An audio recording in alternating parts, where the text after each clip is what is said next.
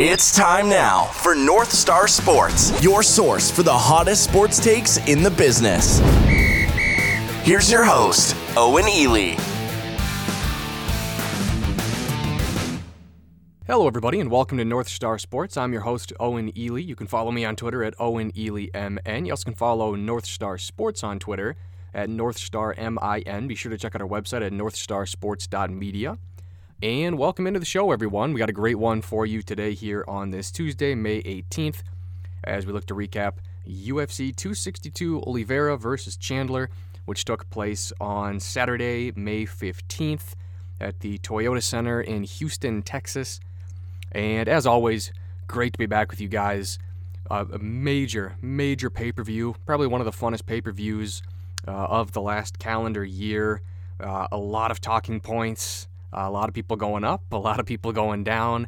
Obviously, you know, an epic main card showdown. I mean, you know, that Saturday just had a little bit of everything. But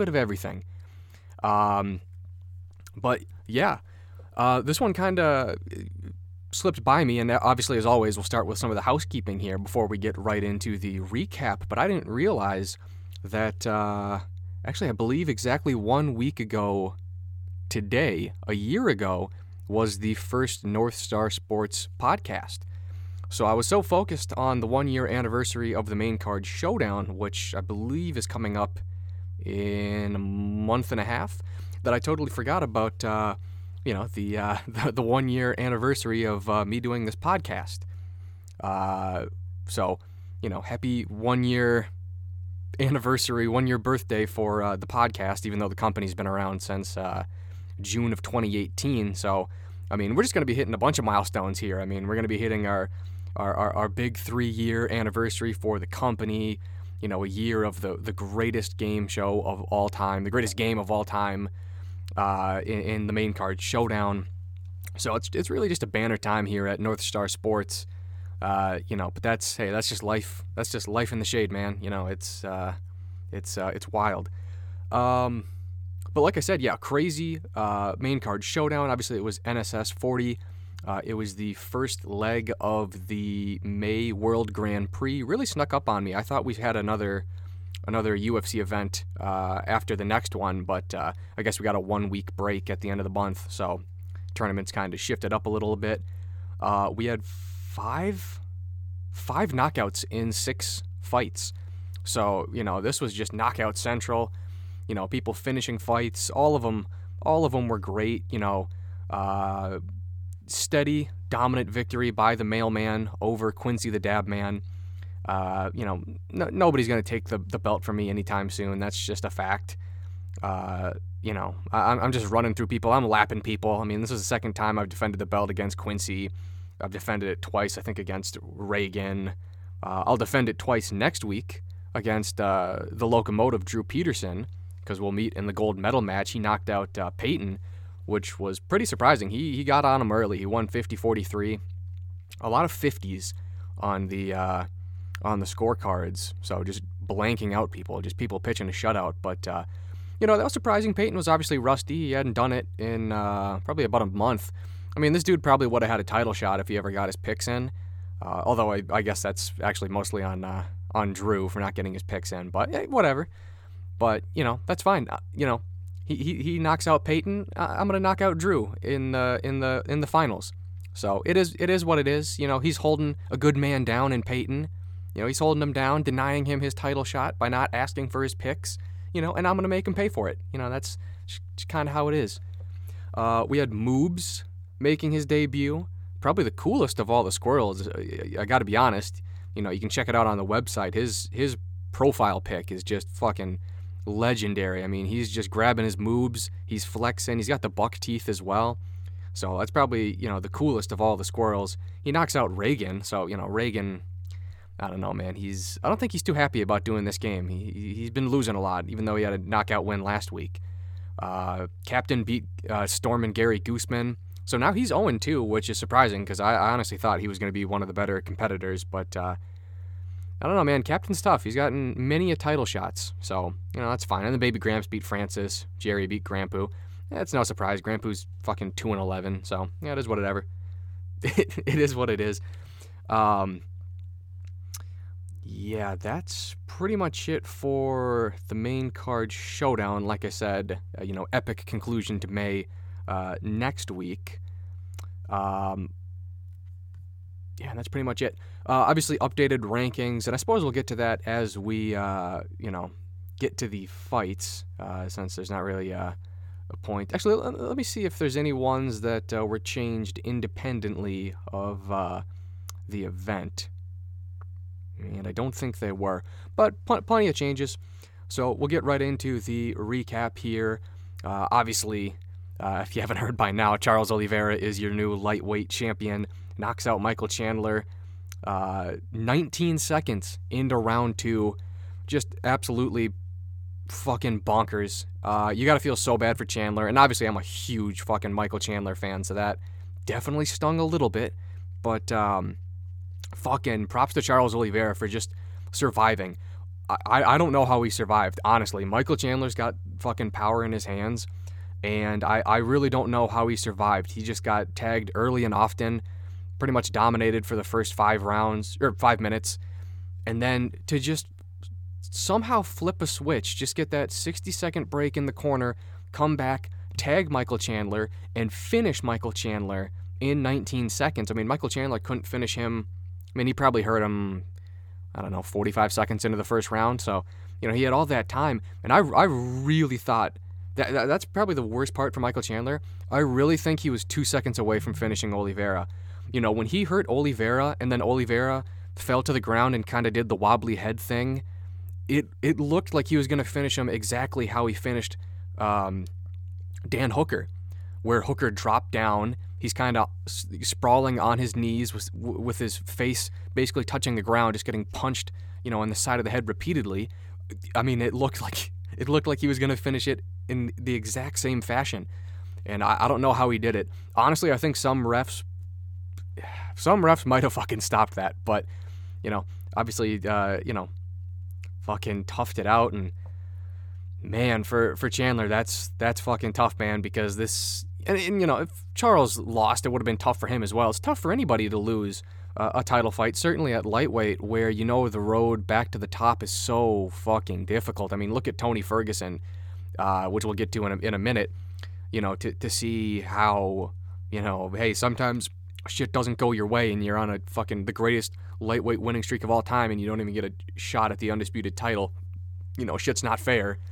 And, obviously, you're going to have to wait for Poirier and McGregor, and then there's Gaethje still looming out there, and then, hey, what about Beneil Dariush, who we'll get to in a second? You know what I mean? Hey, maybe Tony Ferguson can make a comeback. I fucking highly doubt it, but maybe he does. And then there's Islam Makhachev. So it's like, man, it's pretty daunting when you look, this is a very competitive, he didn't get starched. It was just a TKO. Michael Chandler was fine afterwards. He probably didn't even really take that much damage in the fight. But it's just, man, it's going to be a long road back to the top. I know he said he was going to be back, within the next 18 months, getting another title shot. I don't know about that, but I hope so. And then for Charles Oliveira, man, who would have ever fucking thought Charles Oliveira would be a lightweight champion? I mean, 6 months ago, well, actually 6 months ago, that would have made sense. But, fucking a year and some change before he fought Kevin Lee. Who the fuck was Charles Oliveira? Now, obviously, I think he still had the record for the most submissions. Like, obviously he was a very credentialed fucking grappler and, a UFC mainstay. At that point, he'd been in the UFC for 10 years. People knew who he was, but, he's had a handful of losses, and nobody really ever thought of him as, a title contender. And then, man, his last 3 fights, his entire career, he had some nice wins, like over Miles Jury and Will Brooks, who was a champ over in Bellator. Jim Miller, that's a nice win, but he never had a signature win. And now he's had 3 signature wins in a row. The one over Kevin Lee really propelled him to contendership. The Ferguson win was dominant and cemented it, and now the Chandler one, well, obviously it's a signature win because you won a fucking belt from it. So it's like, man, what a difference 3 fights make. You're just kind of toiling around with your career, trying to work your way to the top. And, this is true for a lot of people. Your resume is just kind of whatever, because it's hard to get big fights. It's hard to, it's not just about winning when it comes to getting big fights, that's for sure. And then to get 3 of them in a row, I mean, his stocks have skyrocketed. And, it's a cool story. He seems like a huge fucking nerd, but a really cool guy. And obviously, a very good, patriot for Brazil and, the work he does over there. So, it's good to see him as a champ. And it just goes to show you that, anything can fucking happen in this sport. Not that Masvidal was nothing, and obviously he never got the belt, but like, what accounts for that? Like, what accounts for Jorge Masvidal just becoming a superstar? What accounts for, like, I kind of look at Charles Oliveira similarly as I do with Jan Blachowicz, like a guy who got no respect, probably a talented guy. I mean, clearly Charles Oliveira was talented. He was in the UFC at 20, but just a guy who suffered, some pretty bad losing streaks or losing, epochs, and then just kind of fucking, it all clicks. It just all clicks, and who knows why. I'd love to hear on why, on why he's having, the success he's having now. But, it's nobody, 4 years ago, 5 years ago, when you're talking about Eddie Alvarez and Conor McGregor and fucking Khabib and Tony Ferguson. I mean, Charles Oliveira, I mean, who is this guy? So, his striking is greatly improved. Clearly, we saw that in this fight, although he did get, hurt several times. So, maybe defense is something he could clean up a little bit. And obviously, he's always going to have the grappling advantage against anybody he goes against. Obviously, you don't want to be under Michael Chandler or, under a powerful wrestler. But, Charles Oliveira can certainly handle himself on the ground. So, great for him. Obviously, what's next for him is McGregor and Poirier. I saw a lot of people, like Ariel Helwani saying, like, well, he tried to, like, hot sports take it, like, hey, I think the winner of Poirier and McGregor is going to be next for Oliveira. Yeah, no shit, dude. What a boiling hot sports take that is. Like, obviously, no fucking shit. I could have told you that after they fought the second time. Like, obviously, that's the number one contender fight. I mean, you might not agree with it, but, it's obviously what's going to happen. And then for Michael Chandler, you just got to rack up some wins. I mean, realistically, he's sitting there at 4. He just lost, but Oliveira goes up a spot. So Chandler might not even drop in the rankings. He might just stay at 4. And, he's probably just 2 wins away from getting back to the title. But, it's going to be, 2 pretty fucking tough wins. I mean, the Gaethje fight would make some sense. I don't know how quickly Chandler wants to get back in there. Gaethje's been on the sidelines for about 9 months, 8 months at this point. I think the Dariush fight makes a lot of sense. I really think you could make that fight as well. Obviously, the fucking timelines would match up tremendously because they fought, fucking 10 minutes after each other. Although Dariush wants to take some time off, but, he said he wanted to come back later this year. I mean, are we in such a rush to get Michael Chandler back in here by August? I say October, November. Let's do Chandler and Dariush. You could co-main a pay-per-view. You could headline, a fight night. They're probably pay-per-view fighters at this point, probably pay-per-view co-mains. But, I'd love to see that one. I think that would make a lot of sense for both of those guys. It's a step up for Dariush. It's a step down for Chandler because he's got to prove that he can, get his way back to the top. And, I just think that makes a lot of sense at this point. I mean, Chandler's not going to rematch Hooker. Maybe he wants to fight RDA. Maybe that would make a lot of sense. I don't know if RDA has a fight currently on the books, but I don't believe he does. And I think that would make a lot of sense. Kind of 2 guys who are still in the title picture, a little bit on the older side, and 2 fighters who have a tremendous legacy. So it's a legacy fight for both of those fighters. It's not like Chandler's fighting, fucking Grant Dawson, who has no legacy at all, but is like a super, super tough, potential future champion. You know what I mean? Where if you win, nobody really gives a shit because nobody knows who Grant Dawson is. But if you lose, you kind of lose everything. So there's a lot of things you could do matchmaking-wise in the lightweight division. But with the rankings, obviously, Oliveira goes up to champion. He moves up 3 spots. We keep Poirier and Gaethje at 1 and 2. We don't move them at all. Michael Chandler actually, funnily enough, moves up a spot in a loss because he fills the spot that Oliveira had. So he goes from 4 to 3. I couldn't put Conor McGregor there. I couldn't put Dan Hooker there. How could I put Hooker ahead of Chandler? Hooker lost to Chandler 6 months ago. So how can I do that? So the division's a little wonky, but I know we have the rankings correct. Moving on here to the co-main event, we had Beneil Dariush get a signature victory over Tony Ferguson. Fucking stellar win for Dariush. I was saying it all week. I should have made it my lock of the week. I knew Dariush was going to win. I was pretty confident. You look at these two fighters, they're just completely trending in different directions. I learned my lesson from the Tyron Woodley fall from grace, because I see a lot of similar things with Tony Ferguson, where you go, well, Tony Ferguson, 12-fight winning streak, one of the best lightweights of all time, interim champion. Beneil Dariush has none of that, so Tony Ferguson's going to win. Yeah, that's true. If you looked at Tony Ferguson's resume, it's better than Beneil Dariush, but this fight is taking place in May of 2021. Beneil Dariush is not fighting Tony Ferguson when Tony Ferguson was at the peak of his winning streak.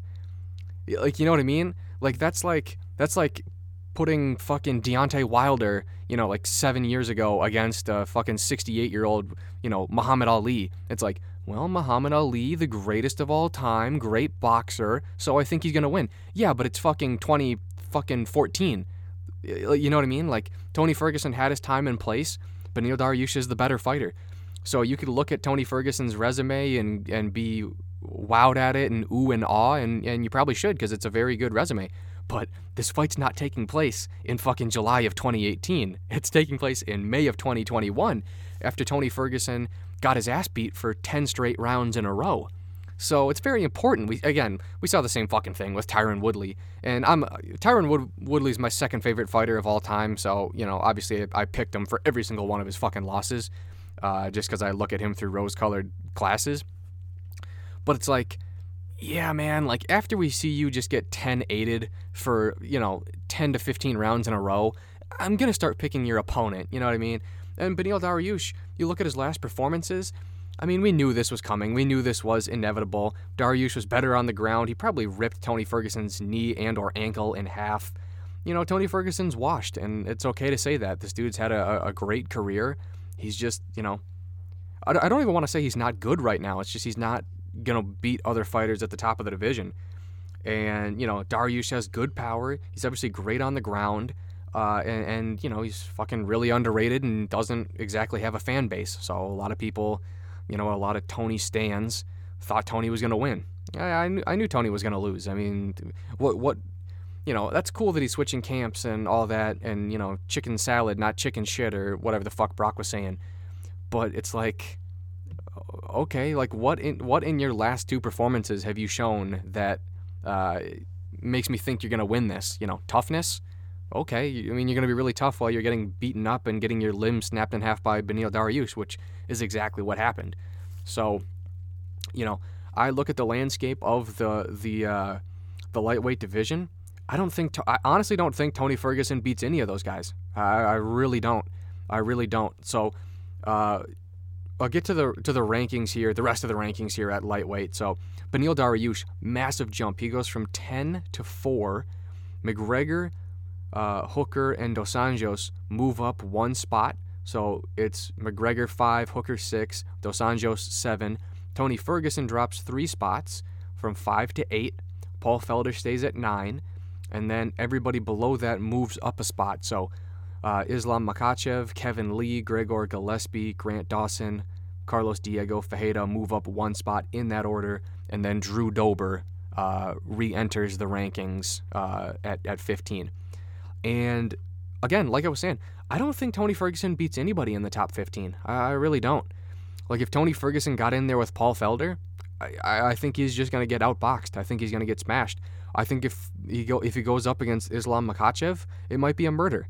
I think if he goes up against Kevin Lee again, I think that fight goes completely different. I think Gregor Gillespie is going to out-wrestle him. I think Grant Dawson definitely would out-wrestle him. We start getting down to Carlos Diego Ferreira. Maybe he beats him. Maybe he does. That's a close fight. But, even though Ferreira's on a 2-fight losing streak, I still was pretty impressed by some of his performances. I mean, he definitely had, some moments against Dariush. Definitely lost the fight. It wasn't a split decision loss like the judges said. But, he had some moments. He's really slick on the ground. His striking's improved, similarly to, that of a Charles Oliveira. And then Drew Dober, I guess I'd favor Ferguson over Dober. But Dober's got fucking, concrete mittens for fucking hands. So, he really could just get battered around. Who the fuck knows what's next for Tony Ferguson?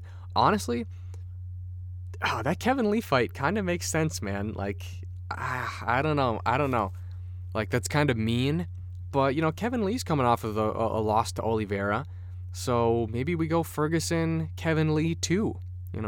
Kevin Lee's kind of been on the sidelines for, exactly a year. Exactly a calendar year.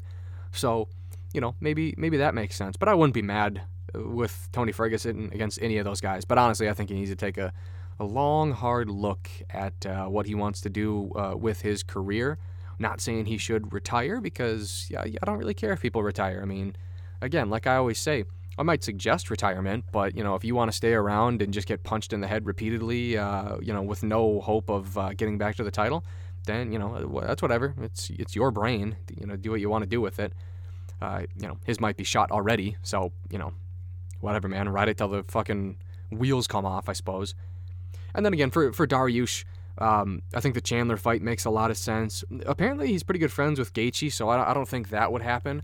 So really, I think from Dariush's side, I think the Chandler fight is really the only fight that you would want, because you're not going to get Poirier, you're not going to get McGregor. Obviously, they're fighting, but you're not going to get the winner or loser of that fight. There's no fucking way. Conor McGregor's going to fight Beneil Dariush. Probably don't want to fight Chandler or Gaethje. Chandler, the timelines just work out, and he's the only fighter ahead of you in the rankings. So, that's kind of what makes sense. I do want to pull up the UFC rankings because I want to see what they have to say about the lightweight landscape. Because, again, I don't wait to do my rankings. I do them immediately after the main event. I think there's no reason to wait until Tuesday. There's no reason to think it over. I know where people go, after the fight. It's not, it's not anything like that. And actually, they have him at 3, which is crazy. I mean, not crazy in a bad way. I mean, that's crazy awesome. That's good for Dariush. So they're giving him the proper respect. They have Tony Ferguson a little bit higher than I'd like. They also have Thiago Moises in the rankings. I'm not too sure about that, but interesting order there. Moving on here to the featured bout, we had a unanimous decision victory for Rogerio Bontorin over Matt Schnell. I didn't really watch this fight too closely. It wasn't really that great of a fight. I mean, they certainly were trying, so props to them. But I didn't really care, and obviously the wrong guy won in this one. Maybe he won. I didn't score it, but the guy who missed weight going up a weight class won the fight. So I'm sure that made everybody at the UFC very, very happy. I know they love it when you miss weight, and I know they love it when you miss weight and win. So, good for Rogerio Bontorin. Maybe it's time to move up to featherweight there, buddy. I don't know. He got outstruck pretty significantly in that fight. The more I look into the old Stataroonies there, so whatever. But I don't really care. I didn't really think of these two fighters as people to watch for at flyweight. Although you never really know because they just give title shots to Alex Perez and guys like that. It's such a shallow division that a lot of stuff can happen. So. I don't know. I flip-flopped him in the rankings. I counted it as a flyweight fight. We know it's a flyweight fight. It's two ranked flyweights who just didn't want to cut the weight. Bontorin didn't want to cut any weight. So, that's why he weighed in over the 135 limit. But I stuff like this, I just count in the rankings. Like, I don't know. It's kind of silly not to. We all know what they're doing. Moving on here, still on the main card, we had a unanimous decision victory for Caitlin Chookagian over Viviane Araújo. Pretty dominant victory for Chookagian, just a better striker. Really presented a lot of trouble with her length. Definitely was hurting her in the third round, tagging her. I mean, just got really, really long arms for the division. And if you can't take her down, then it's a bit of a problem because she is a pretty good striker. Also has a pretty interesting Twitter account, which I encourage people to go look at. And really just the worst situation for the flyweight division. I mean, what would have been best for the division would be Araújo winning, getting up in the top 3 and then fighting Shevchenko. Really, it doesn't matter. Either fighter would lose to Shevchenko. Obviously, we saw that with Caitlin Chookagian. But, it's Chookagian who got smashed, absolutely smashed by Shevchenko, getting another win.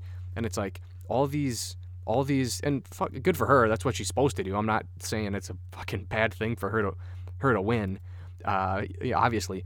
But she just keeps fending off these contenders. So good for her. I have beyond zero interest in seeing Caitlin Chookagian ever fight for the title again.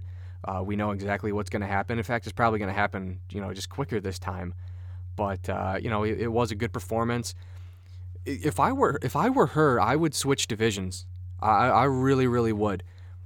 Because let's check out the rankings here. I don't even think we moved her in the rankings because she's just already so high. Yeah, she's still at 2. If I were her, I would really move up to 135. I really would. I mean, you get smashed by Shevchenko. There's no way you're going to beat her again. Not that there's really any way you beat Nunes, but I just think you look at the top 10 at the bantamweight division.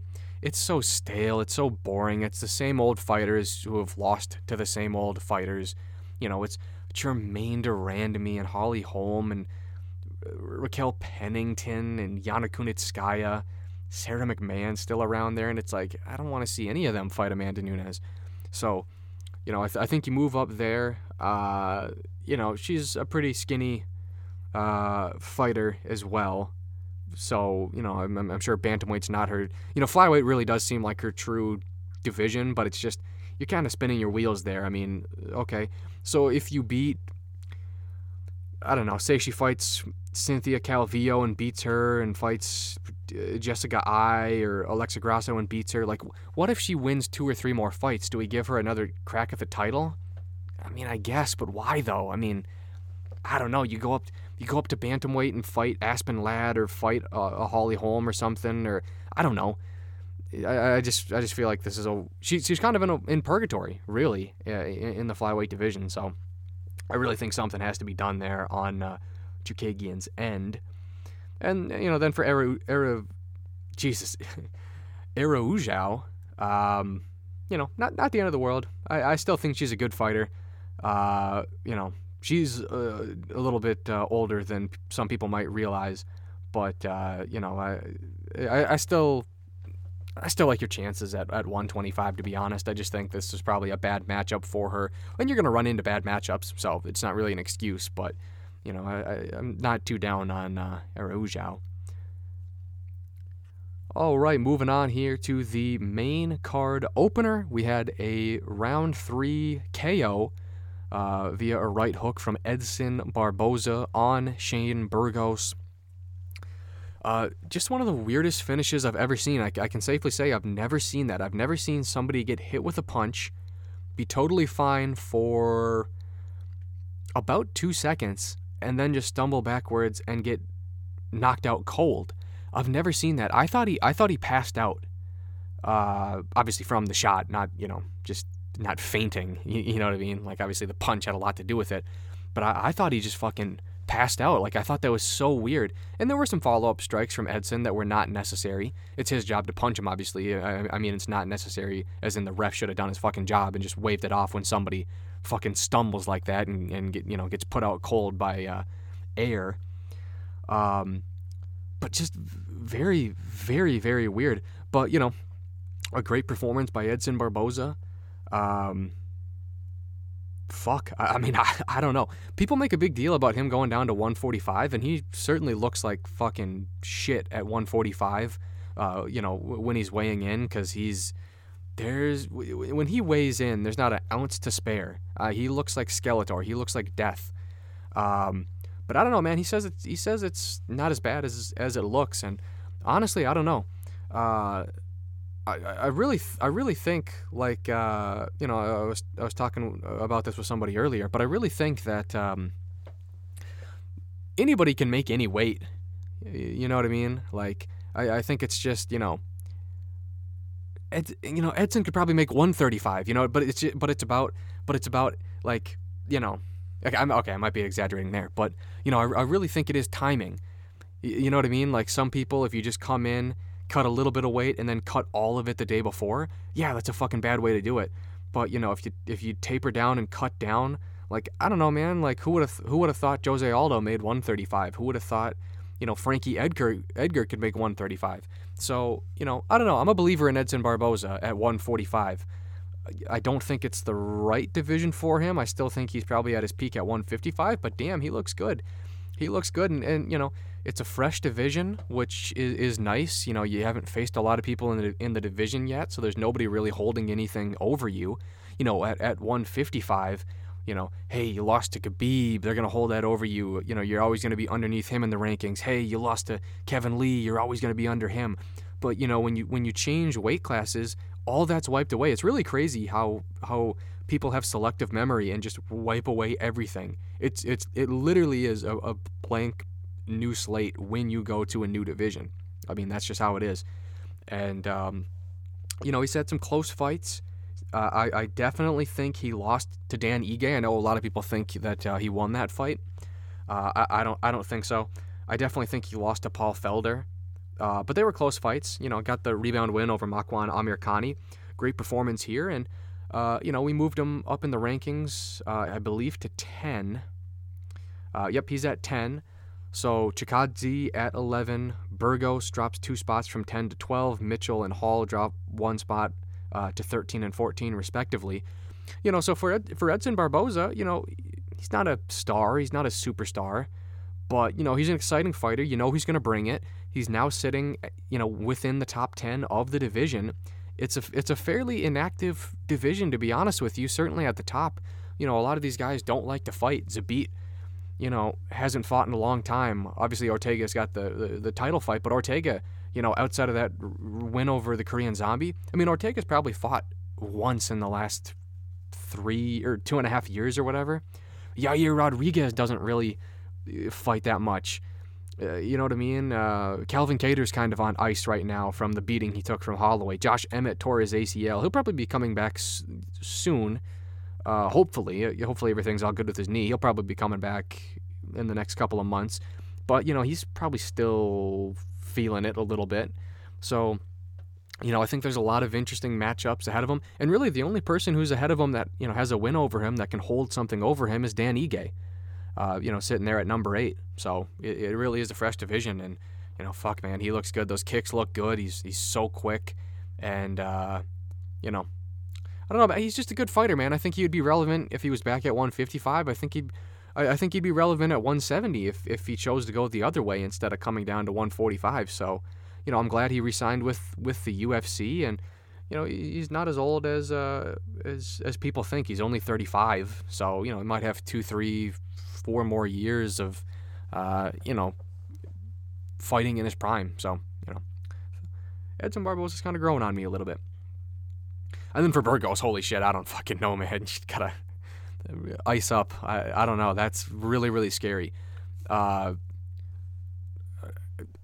I'm not gonna say he passed his medicals, but I remember people saying that he was fine afterwards, which is really good to hear, because that's definitely a scary, scary knockout. There's some knockouts where you're like, oh damn, that was awesome, man. Holy shit, did you see what Ngannou did to Overeem? Fuck, that was crazy. And then there's some knockouts where you're like, oh my god, like, I question being a fan of the sport type knockouts where you're like, holy shit, like, I might have seen somebody die. Like, I might have seen Shane Burgos die. He might have just collapsed in the octagon.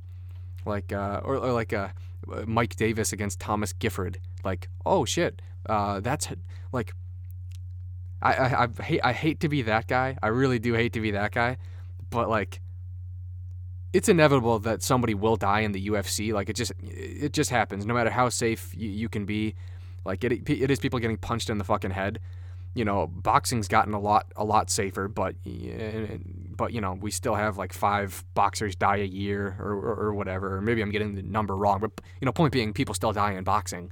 You know what I mean? And that's why it's so important to have good referees, because, you know, that's how somebody would die. Like, and again, I'm not trying to be fucking any type of way about it, but like Justin Gaethje, when he fought Tony Ferguson, that's how somebody dies. Like, that is how somebody dies. Tony Ferguson getting clocked in the fucking head repeatedly for 24 minutes, and then Gaethje eased up on him and just started jabbing him, and then the fight got stopped. What if Gaethje did not ease up on him? And what if he went for the kill shot and just knocked him out in a vicious way after he'd taken 24 minutes of sustained heavy damage? Like, that's how somebody would die. You know what I mean? So, you know, some of these fights got to get stopped a little bit sooner. I know people are a little barbaric, and I certainly fall into it sometimes of liking seeing a proper finish, but, you know, I don't know, man. That's always in the back of my head watching some of these fights where it's like, fucking, you know, you watch enough fights, you will see somebody Anderson Silva or Chris Weidman their leg. You know what I mean? If you watch enough fights, you will see somebody just completely dislocate their elbow and have their arm pointing the wrong way. Like, it'll happen. If you watch enough MMA fights, like, goddamn, man, thankfully it hasn't happened yet, and I hope it never happens, but fuck, man, you watch enough, which is a good sign, because the UFC's been around for fucking 24 years, and it hasn't happened. But I don't know, man, eventually, you watch enough fights, you know, you're going to see a Patrick Day or something, unfortunately. Oh, damn, headsets are slipping off there. Let's see where we are. Moving on here to the prelim headliner, we had, speaking of kind of gruesome injuries, we had a inverted armbar victory from Andre Muniz over Ronaldo Jacare Souza. A little sad to watch, seeing Jacare get choked out, submitted, not choked out, but submitted, and have his fucking arm just, I don't know if it was his arm that was broken or if it was his elbow that was kind of dislocated. Something fucking weird pops and shit that just gives me goosebumps thinking about it. But, you know, again, you know, like I always say, I'm never in a spot to tell somebody to retire, but, you know, if Jacare is getting choked out, you know, and he's 41 and he got knocked out in the fight before this, and it's a 4-fight losing streak, and, you know, he's lost 6 of his last 8 fights. You know, I don't know, man. I mean, if he doesn't want to retire, he's not going to retire, but I really think Jacare might get cut from the UFC. You know, you never want to be on a losing streak. The UFC, you know, they just go through those periods where they start cutting people, and I think he could be next. You know, I definitely didn't see Andre Muniz winning this fight.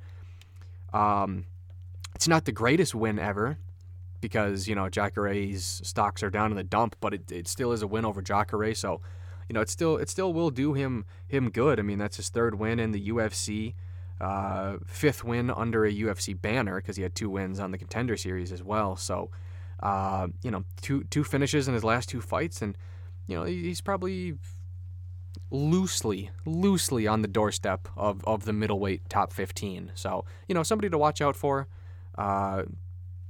But, you know, good performance against Jacare, even though it was a little grody, as the kids would say. All right, moving on here, we had a split decision victory for Lando Venata over Mike Grundy. Who'da saw this coming, except for me, because I believe I exactly predicted a split decision victory in this fight, because I'm catching on to Lando Venata. You know, he's an interesting case. I really do think this guy's pretty talented. I do think he is a good striker and whatnot, and he's got toughness, and you know, he does hurt people pretty often. in his fights. But this guy just, he fights up or he fights down to his opponent's level. Like, that's the craziest part to me, and that's obviously why his record is 12-5-2. Just kind of a goofy record. But it's like, damn, man, like, every fight he's in is super close. He never gets starched. He never starches anybody. Well, I guess outside of John Makdessi, but it's just always super close and competitive. Dude, I think if he fought Khabib, like, he'd still lose, but like, I think it'd be a dogfight. But I think if he fought Alex Caceres, it would be a dogfight. It's just it's so weird. I don't know what about him does that. It's so fucking weird. Like, he'll lose to David Tamer, but then he'll beat Yancy Medeiros and beat John Makdessi and go to a draw with Bobby Green, and he's such an interesting guy. I would hate to bet on this guy. Like, you never know which way it's gonna go. You just know it's gonna be close. And nice victory over Mike Grundy. Probably the right call here. I think it was a win. If you want to call it a split decision win, then that's fine by me. I think he got the better of him in the striking. They grappled around a little bit. Nobody really got the advantage on the ground, so really you just kind of got to look at the striking. And I think Lando Venata got the better of him on the feet. All right, moving on. We had a quick finish here in the middleweight division. Jordan Wright knocking out Jamie Pickett in 64 seconds. Really getting back to his MO on the regional scene. I mean, this dude was just knocking people out on the regional scene. You look at his record; it's all first-round finishes, except for one in the LFA. Really, that's his entire career. He had the loss to Buckley, but otherwise, this dude is a finisher straight up, and he hurt him early and just pounced on him. And there's not much to it. I mean, whenever you get finished, people kind of count you out, or maybe just don't really think about you a lot. But I think Jordan Wright is still an interesting prospect. Yeah, he's a goofy-looking guy, but I mean, man, it wouldn't shock me if Jordan Wright, and again, I'm getting so far ahead of myself, but like, it wouldn't shock me if Jordan Wright was in the rankings, I don't know, a year from now, because he's a finisher. So, okay, maybe he loses his next 2 fights in a row. Maybe, a bunch of shit happens. But, like, I'll tell you a terrible way to get in the rankings. A terrible way to get in the rankings is winning by decision. Like, you don't get the push. You don't get the climb up the totem pole you do when you finish people. When you finish people, shit's going to go your way. That's just how it is. Promotionally, rankings-wise, fucking bonus-wise, it's just going to go your way if you're a finisher. This guy's a finisher. It's what he did. And good for him. For Jamie Pickett, unfortunate. I just don't think he's cut out to be in the UFC. Maybe I'm wrong. He is 32, but, that's 2 losses. He lost to Tafon and Chukwi. Kind of a bad loss. Get knocked out here. Really under a UFC banner, because what is it? He fought 3 times on the Contender Series. So if you count UFC appearances and Contender Series appearances as just under the UFC banner, he's 1-4. He's 1-4. Okay, that's not gonna do it. That's just not gonna. I'm telling you, I think maybe he gets cut. Maybe they bring him back for another one. But I'm just telling you, Jamie Pickett is not UFC material. Excuse me. Sneezed so hard my damn headphones came off. That's the spring for you. But I just don't think he's UFC material. Moving on, we had a submission via a triangle armbar from Andrea Lee over Antonina Shevchenko. Good performance, good for Lee. I think she'd been screwed out of a couple of those previous fights. We still had her in the rankings at 15, where she should be, not at like 10, wherever the UFC had her. But this is a nice win. Obviously, I think she lost legitimately to Roxanne Modafferi, but I think she beat Joanne Calderwood, and I think she beat Lauren Murphy. She outstrikes most of her opponents. I don't know why she doesn't get the nod. I don't know what it is. Maybe she just doesn't have enough power. I mean, who knows? But I think she is a good fighter. I think she's an interesting prospect, I guess we'll call her, to look for in the flyweight division. Certainly has to get better on the ground, and a submission here, goes a long way in kind of quelling my concerns for her ground game. Obviously, I still think, if she goes up against a Calvillo or certainly, Antonina's sister, it's going to go pretty poorly. But, and obviously Antonina is a kickboxer, so you submitted a kickboxer, but Andrea Lee's a kickboxer, so, good to know that she has the skills, and hopefully she improves on them, because I think with that striking, she probably could go a little ways here in the UFC. All right, moving on. We have a finish here in the female flyweight division. Priscilla Cachoeira with a standing TKO of Gina Mazzani. Did not watch this fight. Too busy taking a shower. I don't know. I saw the finish. Definitely looked a little goofy. But good for Priscilla Cachoeira. Very, very annoying on the mic. I mean, I can't stress how much she irritated me on the mic, but, whatever. That's why I don't tune into fights like this. But, 2 finishes in a row for her. Obviously always going to be known for just getting smoked by Valentina Shevchenko, but, I don't know. Good for her. Maybe she's making a name for herself here in the UFC. Moving on, we have a unanimous decision victory for Tucker Lutz over Kevin Aguilar in the featherweight division. Very, very good fight. Very underrated fight. Really, the first 2 fights of the night really kind of set the tone for this pay-per-view. Back and forth fight between Lutz and Aguilar. I'd probably give the advantage to Lutz in the striking, but I suppose I can look at the old statistics here if I can find them. But, back and forth fight, very competitive. And then obviously with the wrestling, you'd have to give the advantage to Tucker Lutz, and I think that's why he won the fight. But, even though Aguilar was on a 3-fight losing streak, I mean, champ over in the LFA, obviously a good striker. He's fighting in front of his home crowd. And, Tucker Lutz, I really think that's somebody to watch out for. I like what I saw from him. He did get tagged a little bit. That's going to have to be fixed. Technically, he was outstruck in this fight. Maybe if Aguilar landed a little more cleaner, maybe he puts him away.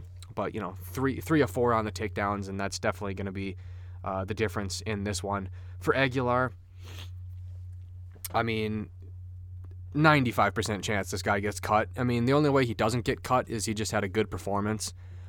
Which he did. It was a fun, exciting fight. You can't knock him for trying or whatever, but, fuck, man, you lose 4 in a row, and that's just, there's not a lot of fighters who can lose 4 in a row and keep their job, I'm telling you that much, especially somebody outside of the rankings. So, yeah, Tucker Lutz is tough. Dan Ige, that's a tough loss, but, at the end of the day, you got to win fights, and Aguilar has not been doing that. But, he is only 32, so, maybe he goes to Bellator, maybe he goes somewhere else. Maybe I'm putting the cart before the horse. Maybe he sticks around, but, there's something that's got to change from Kevin Aguilar. And moving on here to the prelim opener, we had a submission via a Darce choke from Christos Giagos on Sean Soriano. Good fight for as long as it lasted. I mean, they were really going back and forth, hurting each other. Obviously, it was Giagos that got the final laugh, but, Soriano, like a minute into that fight, really looked like he was going to finish him. Was hurting him a little bit.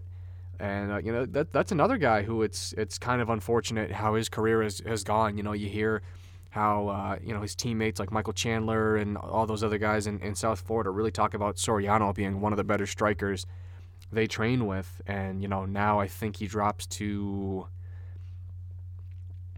0-4 in the UFC.